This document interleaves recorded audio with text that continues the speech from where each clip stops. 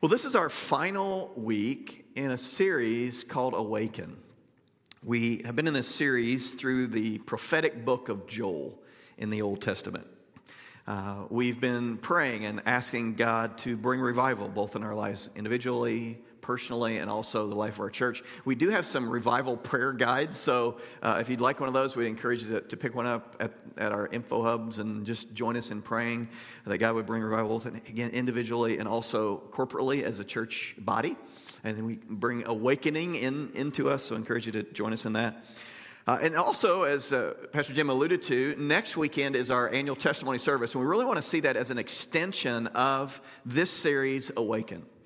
One of the great lines the prophet Joel gave us is that line as he talked to us about repentance and returning to the Lord and how blessings come as we return to the Lord, as we repent and come home and come back to Him.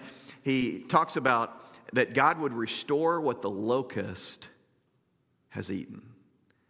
And that's kind of the theme of this testimony service, where we will hear live and some by video testimonies or stories about how God is restoring lives, restoring what the locust has eaten. That God has moved, and again, you'll be encouraged by those stories. It'll be a great opportunity for you if you know somebody that doesn't have a church home, somebody that may be struggling in life, and there's some difficulties they might be wading through and wondering, what's the purpose of this life, and life seems to be meaningless, and is there anything bigger than what I'm experiencing in the here and now?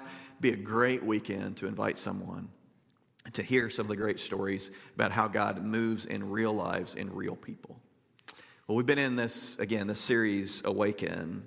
And as you're turning to Joel chapter 3, I was preparing this week, and I listened to something that Pastor Tim Keller, who's recently gone on to be with the Lord, what he was sharing. I want to share some thoughts that he had. He told the story of Leo Tolstoy, a famous Russian novelist who wrote War and Peace, arguably probably one of the greatest novels ever written, greatest novels of all time.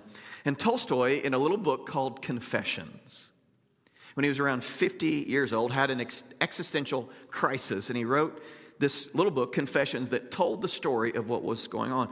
At that point in his life, he really didn't believe in anything. He was pretty well known as a Russian author. He was a part of the Russian intelligentsia. And so, a lot of good things going on in his life. But he began to ask, and again in his early 50s, began to ask his friends, well, what happens when we die? Most of his friends had some variation on the theme of an answer. Well, when you die, you just cease to exist. There's nothing else. The sun's going to burn out eventually. All that we know is going to go away. And Tolstoy started saying, well, wait a minute. If that's the case, well, why go on? Why keep writing books if life is meaningless and everything is meaningless? And so as he began to wrestle with his friends, and he was talking about this all the time, his friends just started saying that, well, you're just think too much. You need to just go to the beach, go shopping. He's having these thoughts of, if nothing matters, doesn't matter if I'm cruel, doesn't matter if I'm good. In the end, if none of it's going to make any difference, all of life is just meaningless. And his friends, well, you're a Russian artist. This is kind of the way that you guys think. You're just thinking too much. Just enjoy life. And Tolstoy said this as he began the journey, and that set him on a journey back to Christ and Christianity. He said this: what kind of view of the world is only livable if you don't think about what you believe? So again, let me pose that. As Tolstoy wrote, what kind of view of the world is only livable if you don't think about what you believe? If you don't think too much about the implications of what you believe about the world. In other words, the world finds peace and joy not in thinking about the world, but in forgetting, in not thinking deeply about what they believe. Consider what Jesus has to say. That Jesus invites us to find joy in seeing Him. If we're a Christian, Keller says, and we have no joy, he says we have no joy because we are not thinking. We're not thinking enough, he said. We're not thinking about the implications of what we really believe.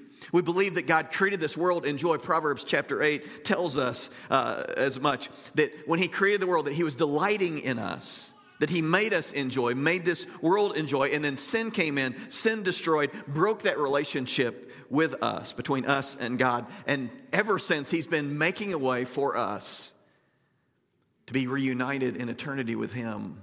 That joy, reuniting. The problem is that we turned away from him. But he didn't leave us in that pain and that struggle. He didn't leave us in our sin. At ultimate cost to him, he sent his one and only son into this world to die, that a way could be made for us to be back in relationship with him. Think about how much God values us. The book of Joel tells us the story of how God brought judgment in the form of the day of the Lord. In chapter 1, we saw how this locust plague came. God had warned them to come back and warned them to repent, warned them to come back. And so that plague, that day of the Lord, was a shock. Hopefully, a shock that would bring them back to repentance, that they would come home. As we've continued in this book of Joel, we've seen that he teaches us about another great day of the Lord that's coming, that's yet to come. And when it comes, the world as we know it will end. And so in chapter 3, we see what Joel is trying to teach us. That will usher those who have heeded his warning, who have put their faith in Christ, into their eternal reward, a place of joy with him. And so unlike the world, we don't come here today and we don't try to forget what's really going on. We don't try to drown out our issues and drown out our problems and use things that numb the pain of this world. But we come together to think deeply about what's really going on in this world and the one that is to come, eternity. And when we think deeply about what really is going on, and about God and Christ, and about how our sins can be forgiven, how we can be reunited with him, when we think about what this world with all of its trouble represents as just a blip on the screen as to what is to come in eternity, it's there that we will find joy, despite what's going on in this world, in this side of eternity. So today, let's join Tolstoy and let's think deeply about what really matters and find our joy when we look at that. Joel chapter 3, verse 1. For behold, in those days and at that time, when I restore the fortunes of Judah and Jerusalem, I will gather all the nations and bring them down to the valley of Jehoshaphat. And I will enter into judgment with them there on behalf of my people and my heritage Israel, because they have scattered them among the nations and have divided up my land and have cast lots for my people and have traded a boy for a prostitute and have sold a girl for wine and have drunk it. Now, as I said in week 1, as we looked at chapter 1, we really don't know when the prophet Joel was writing. We don't have any really hints in Scripture that really tell us when the book of Joel falls on the historical kind of timeline. What we do know, though, is that in chapter 1, that locust plague was a real event of a natural disaster that took place in the southern kingdom of Judah, after the nation of Israel had been divided into two nations, Israel in the north and Judah to the south. And as a result of hundreds of years of their disobedience, where God had sent prophet after prophet and tried to get them to turn back and tried to get them to repent and tried to get them to turn around, but they hadn't heeded his warning, finally he sends in what was described as the day of the Lord, this locust plague, a literal locust plague that was a reminder of the way that sin, it was just a symbol of the way that sin destroys and then sin eats away at what we love, things that are good in our lives, as a way, hopefully, to get them to turn back, to repent. We also know that things around them began to get worse as the northern kingdom was invaded. They did not heed the warning. They did not turn back. And so the Assyrians came, we know from history, invaded the northern kingdom, destroyed the capital there. And then we see that they again, they had ups and downs there in Judah, but they did not repent and they did not turn back. And so God, as he had warned them for generations, warned them that finally judgment came, and the Babylonians came, and the Babylonians carried them, destroyed that southern kingdom, destroyed Jerusalem, and they were carried away into captivity. And God told them, but after a time, I'll send you back. I'll let you go back. And so 70 years later, they were able to leave that captivity and to go back home, back to their nation, to rebuild the temple, to rebuild Jerusalem, to reform their nation, to rebuild the walls. And so God is painting the picture here in the book of Joel that he's going to restore his people. He's going to bring justice to those nations that sinned against him and sinned against his people. He's going to make all things right. And God tells them that there's this valley called the Valley of Jehoshaphat, where the nations will be gathered. And for those people who had invaded, judgment is going to come. Those people who had divided up his land, judgment is going to come. For those that, as he describes, those that had sold his people into slavery, that judgment was going to come. Joel goes on in these next few verses after verse 3, and he describes some of that judgment that was going to come. And then here, as we go on, we'll look at verse 12 next, but in verse 2 and verse 12, Joel mentions this Valley of Jehoshaphat. Scholars have speculated about where that is. If you go and look at maps of the Middle East, you don't find a Valley of Jehoshaphat. And so some have speculated, well, maybe it's in this place or maybe it's in that place. There's others who say, well, it's just symbolic, and that's the camp that I would hang out in. It's just the idea that this valley is symbolic. The key is not where the valley is. The key is what the valley is. And what the valley is, if you translate that word Jehoshaphat, it means Jehovah has judged. And so what it is a valley where God will pour out his judgment.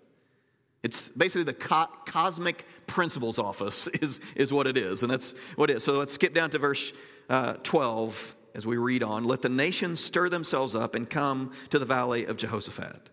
For there I will sit to judge all the surrounding nations. Put in the sickle, for the harvest is ripe. Go in, tread, for the winepress is full. The vat overflows, for the evil is great. Multitudes, multitudes in the valley of decision. For the day of the Lord is near in the valley of decision. The sun and the moons are dark, and the moon are darkened. The stars withdraw their shining. The Lord roars from Zion and utters his voice from Jerusalem. And the heavens and the earth quake. But the Lord is a refuge to his people, a stronghold to the people of Israel. Again, we see here in verse 12 that the nations are being brought together in this valley of decision, this place of judgment. Verse 13 begins then what is very typical judgment language. And we see it, he talks about using a sickle to bring in the harvest. That was a curved handheld blade that was used to harvest the wheat or the grains of different kinds. And then the good stuff was separated from the bad stuff, the tares from the wheat, or the wheat from the chaff, or the wheat from the weeds. And then there was another picture, again, prophetic judgment type of language, where he says to bring the harvest of the vine together, and they would have stone vats in the ground where they would put all of the grapes in the stone vat, and they would it was the wine press, and they would walk around in that and press the grapes, and then the juice would flow out of that. And the picture is these grapes in the wine press being treaded out, being walked upon, smashed, and juices flowing, vats overflowing. And Joel says the evil is great. Again, in this picture of evil and sin and injustice being dealt with in this valley of decision on this great day of the Lord. The pictures continue in verse 15.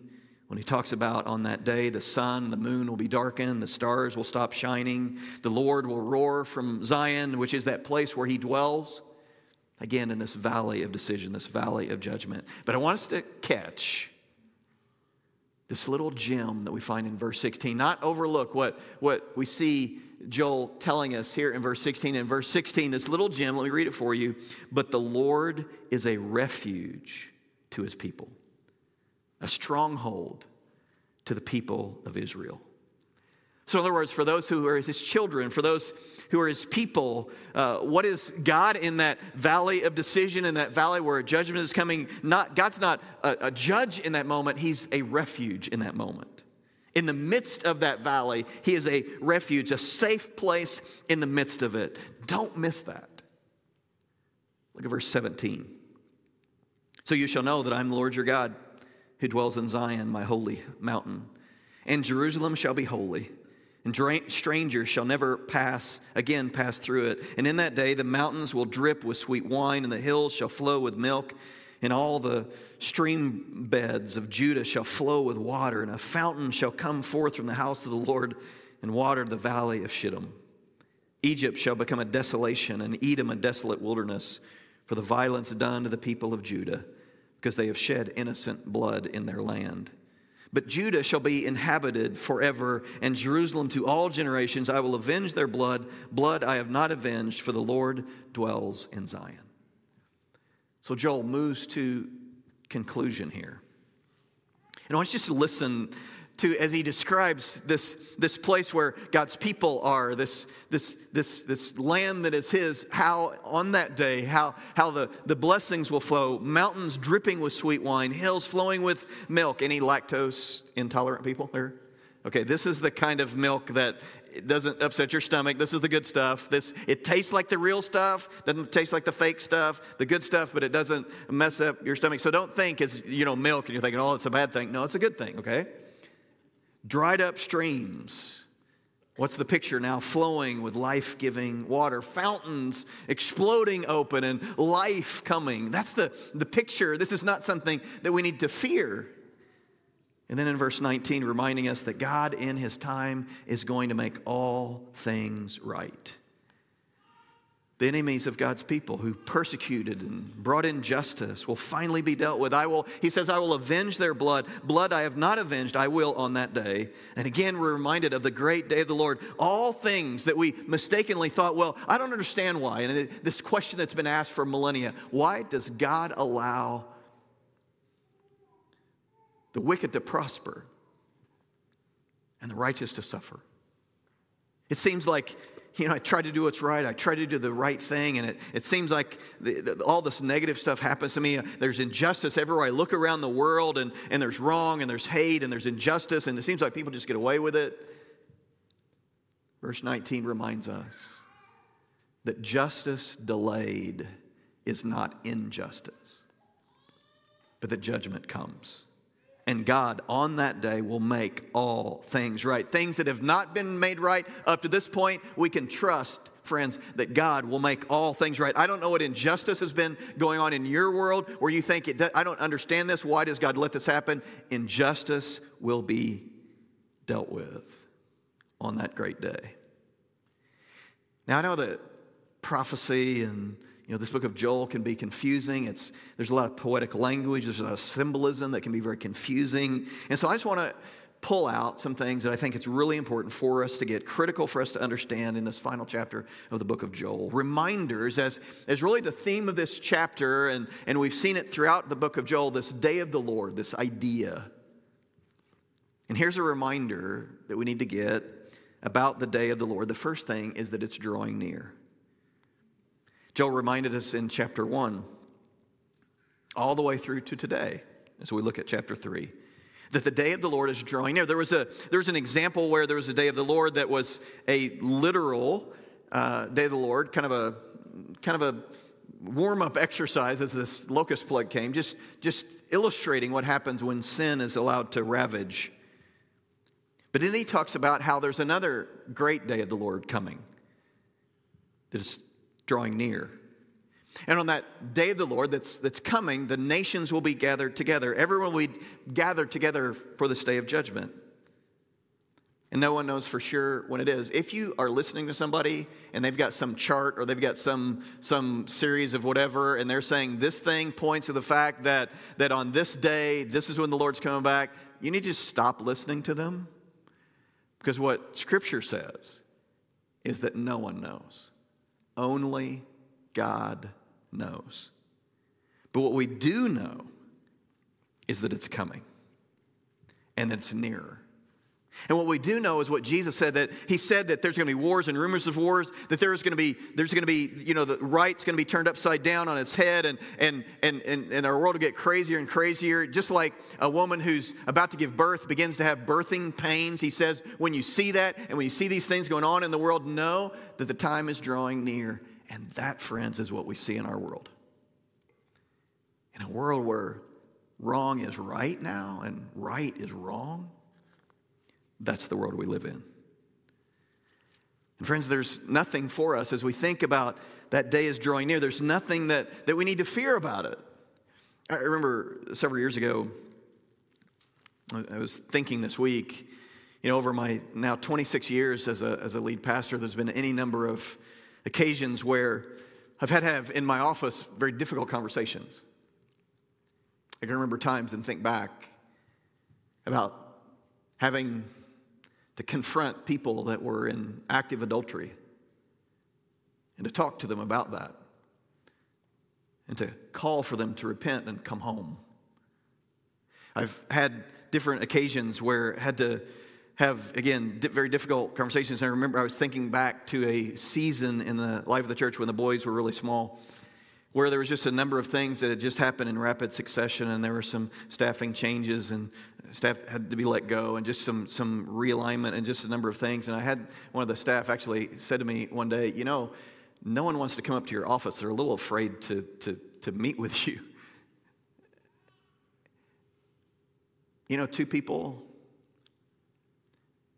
Two people have never been afraid to come to my office. In those days, two people, Caleb and Jacob, my two boys. And it was all about the relationship that I had with them.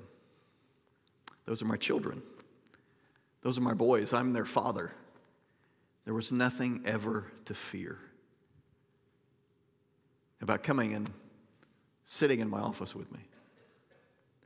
And as we think about the implications of all of this, there's no need for us to fear the day of the Lord that's coming, the day of the Lord that's near. If we're in relationship with our Heavenly Father, if we have submitted to Christ, if we've invited Christ to be our Savior, even if we're not prepared to write some deep theological book or stand up on a Sunday morning and preach some deep theological message, but we know that we put our faith in Christ, that we've confessed our sins, and we're Christ, we're His child. There's nothing, friends, to fear. But there is coming a day, that great day of the Lord. And as we think about that great day of the Lord that's coming, it will be a day that the nations will be gathered, that humanity will be judged. And for some, there will be those who have not embraced Christ as their Savior. They need to be appropriately apprehensive about that day. Judgment will be handed down on that day. But for His children who have put their faith in Christ, there's no need to fear, because of our relationship with the Father.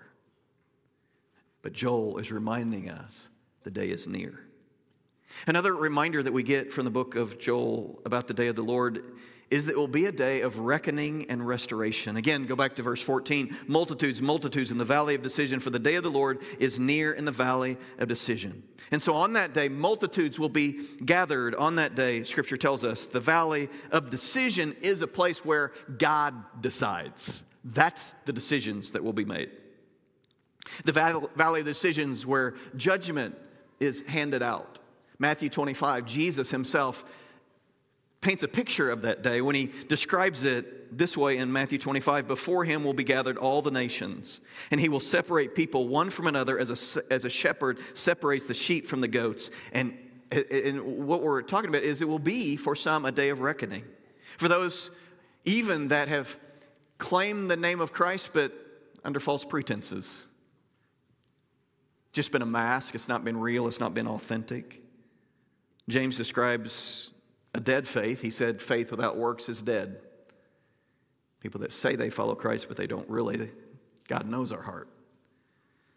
And God will know if we've worn a mask and we've not had a genuine faith. In fact, Jesus goes on to describe that valley of decision when the sheep will be separated from the goats, and he describes it this way. When he describes those sheep that were confused, I don't understand, when did I serve you? When did I do those things? And Jesus says, for I was hungry and you gave me food. I was thirsty and you gave me drink. I was a stranger and you welcomed me. And I was naked and you clothed me. I was sick and you visited me. I was in prison and you came to me. When did we do those things to you? And Jesus says, whenever you've done it unto the least of these, you've done it to me. For those who have lived out their faith, whose actions and reactions have been the actions and the reactions that we've learned from Jesus.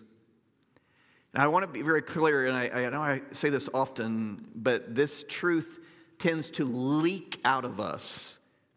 And this truth is that we cannot earn our salvation. We do not earn our salvation by works. Jesus did the work for us on the cross.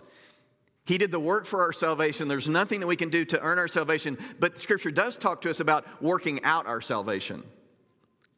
It will be on that day, not for those who embrace Christ as their Savior, a day of reckoning, but a day of restoration. When that relationship that God wanted from the very beginning in the garden, where He was in perfect relationship and they were walking in the cool of the garden with their God. That day, that's what heaven will be like when we are together, reunited. And so it'll be a day of restoration when we will be taken away from this world into this wonderful experience that will be ours, this paradise prepared for us for all eternity. The original vision that He had restored. So yes, that great day of the Lord is coming. Coming complete, where nations will be gathered in that valley of decision. And on that day, God will make the decisions. And I just want to encourage you today, if you have never embraced Christ as your Savior, yeah, there's coming a day, but this is also a day. Today is a day of decision. Today is a day that God loved you so much that He brought you here to hear the truth that He loves you, that He sent Christ to die, that you could have life, and so that you could be ready for that day of decision. So it's not a day of reckoning, but a day of restoration when you will be taken away from this world into the next for eternity. As you have embraced Christ as your Savior, there's an invitation today. Today is the day that you can decide how you will respond to Christ. Will you accept the sacrifice that Jesus made for you as He paid the debt of sin that you owed? Will you allow Him to pay that debt for you? That's the decision that is before you today. And so there's no need to fear. It's an invitation. And that brings us to what I just want to make sure that we get as we conclude today, a reminder about the day of the Lord, something that Joel kind of alludes to that we get, and it's this: you don't want to miss the after party. You don't want to miss the after party. Everybody know what an after party is? It's what happens after the Super Bowl or after a presidential election or after a big concert or after some big event where a few people are invited back to the after party. After the big event, a few in a kind of a private, very personalized kind of a experience, you get to enjoy the after party. And so after this great day of the Lord, after all the nations have been gathered, after this valley of decision, after this day of judgment, we have been invited to the real party that will last for eternity. That's when the real party begins. And the really cool thing is that all of us have got an invitation to the after party. All of us, God wants all of us to come, but you have to RSVP. Here's what Jesus says: for God so loved the world in John 16 and 3:16 and 17. For God so loved the world that He gave His only Son, that whoever believes in Him should not perish but have eternal life.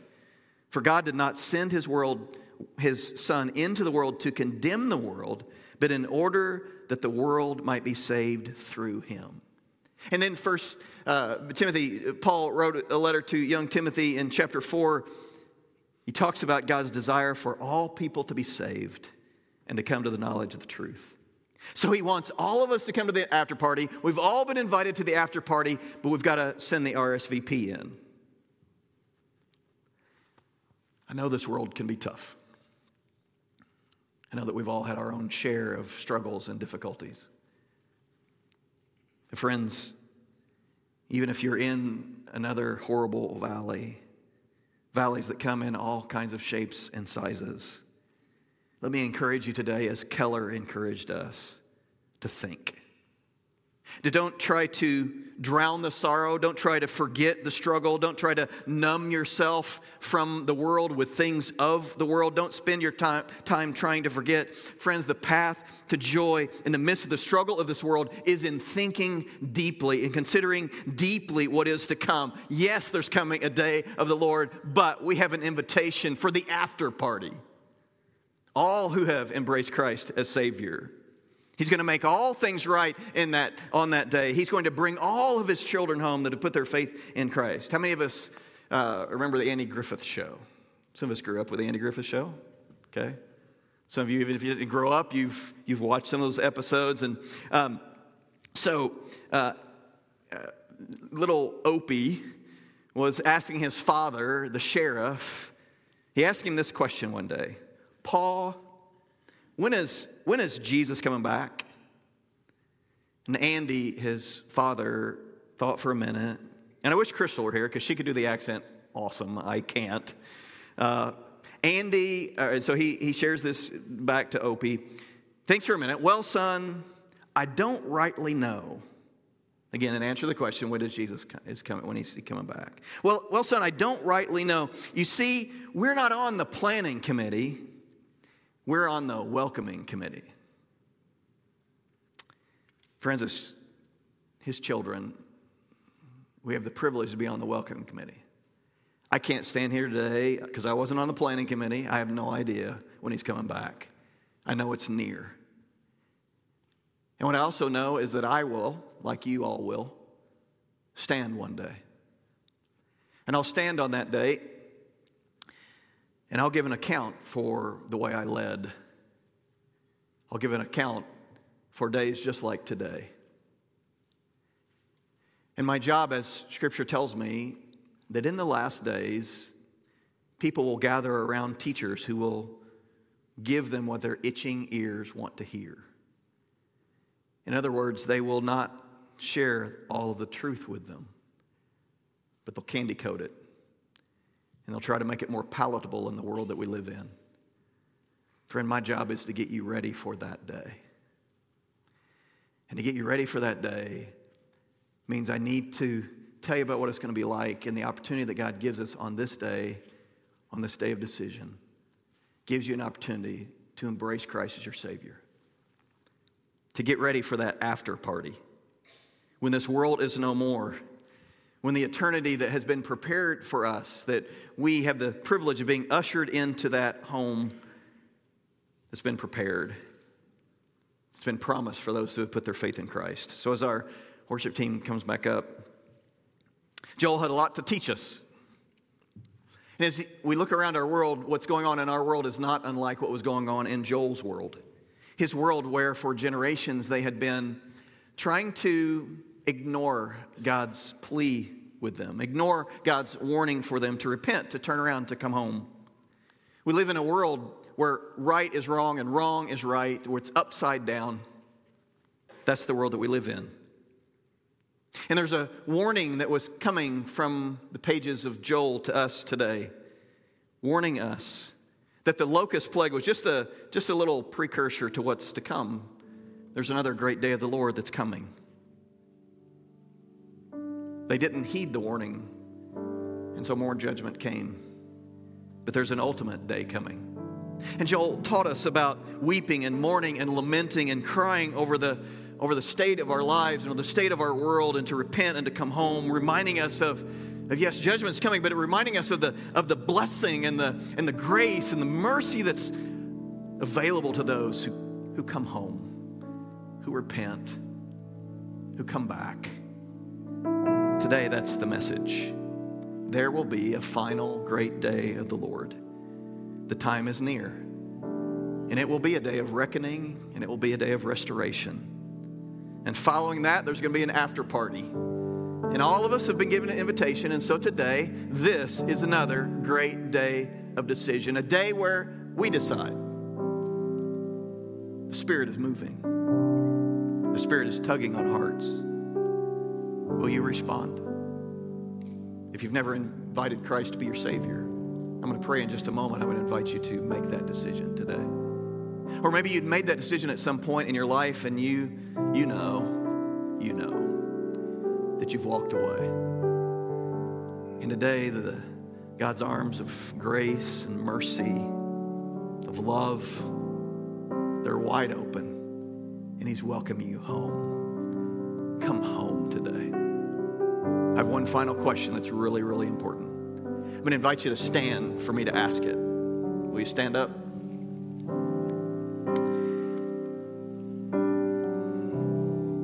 Here's the most important question today. Are you ready for the big day? Are you ready for the big day? It's coming. Are you ready for the big day? Heavenly Father, God, in Jesus' name, I pray today as we hear that question, as we think about eternity, as we think deeply. Father, I pray for that person that is making that decision, Father, to embrace your Son as their Savior. Maybe it's for the first time, or maybe, God, they've walked away from you, and today they just would confess some sin that has come between you and them. And God, today, as they just confess that, whether it's for the first time or they're coming home, God, I pray that you would just forgive them. I thank you that you promised if we confess our sins, you are faithful and just to forgive our sins and cleanse us from all unrighteousness.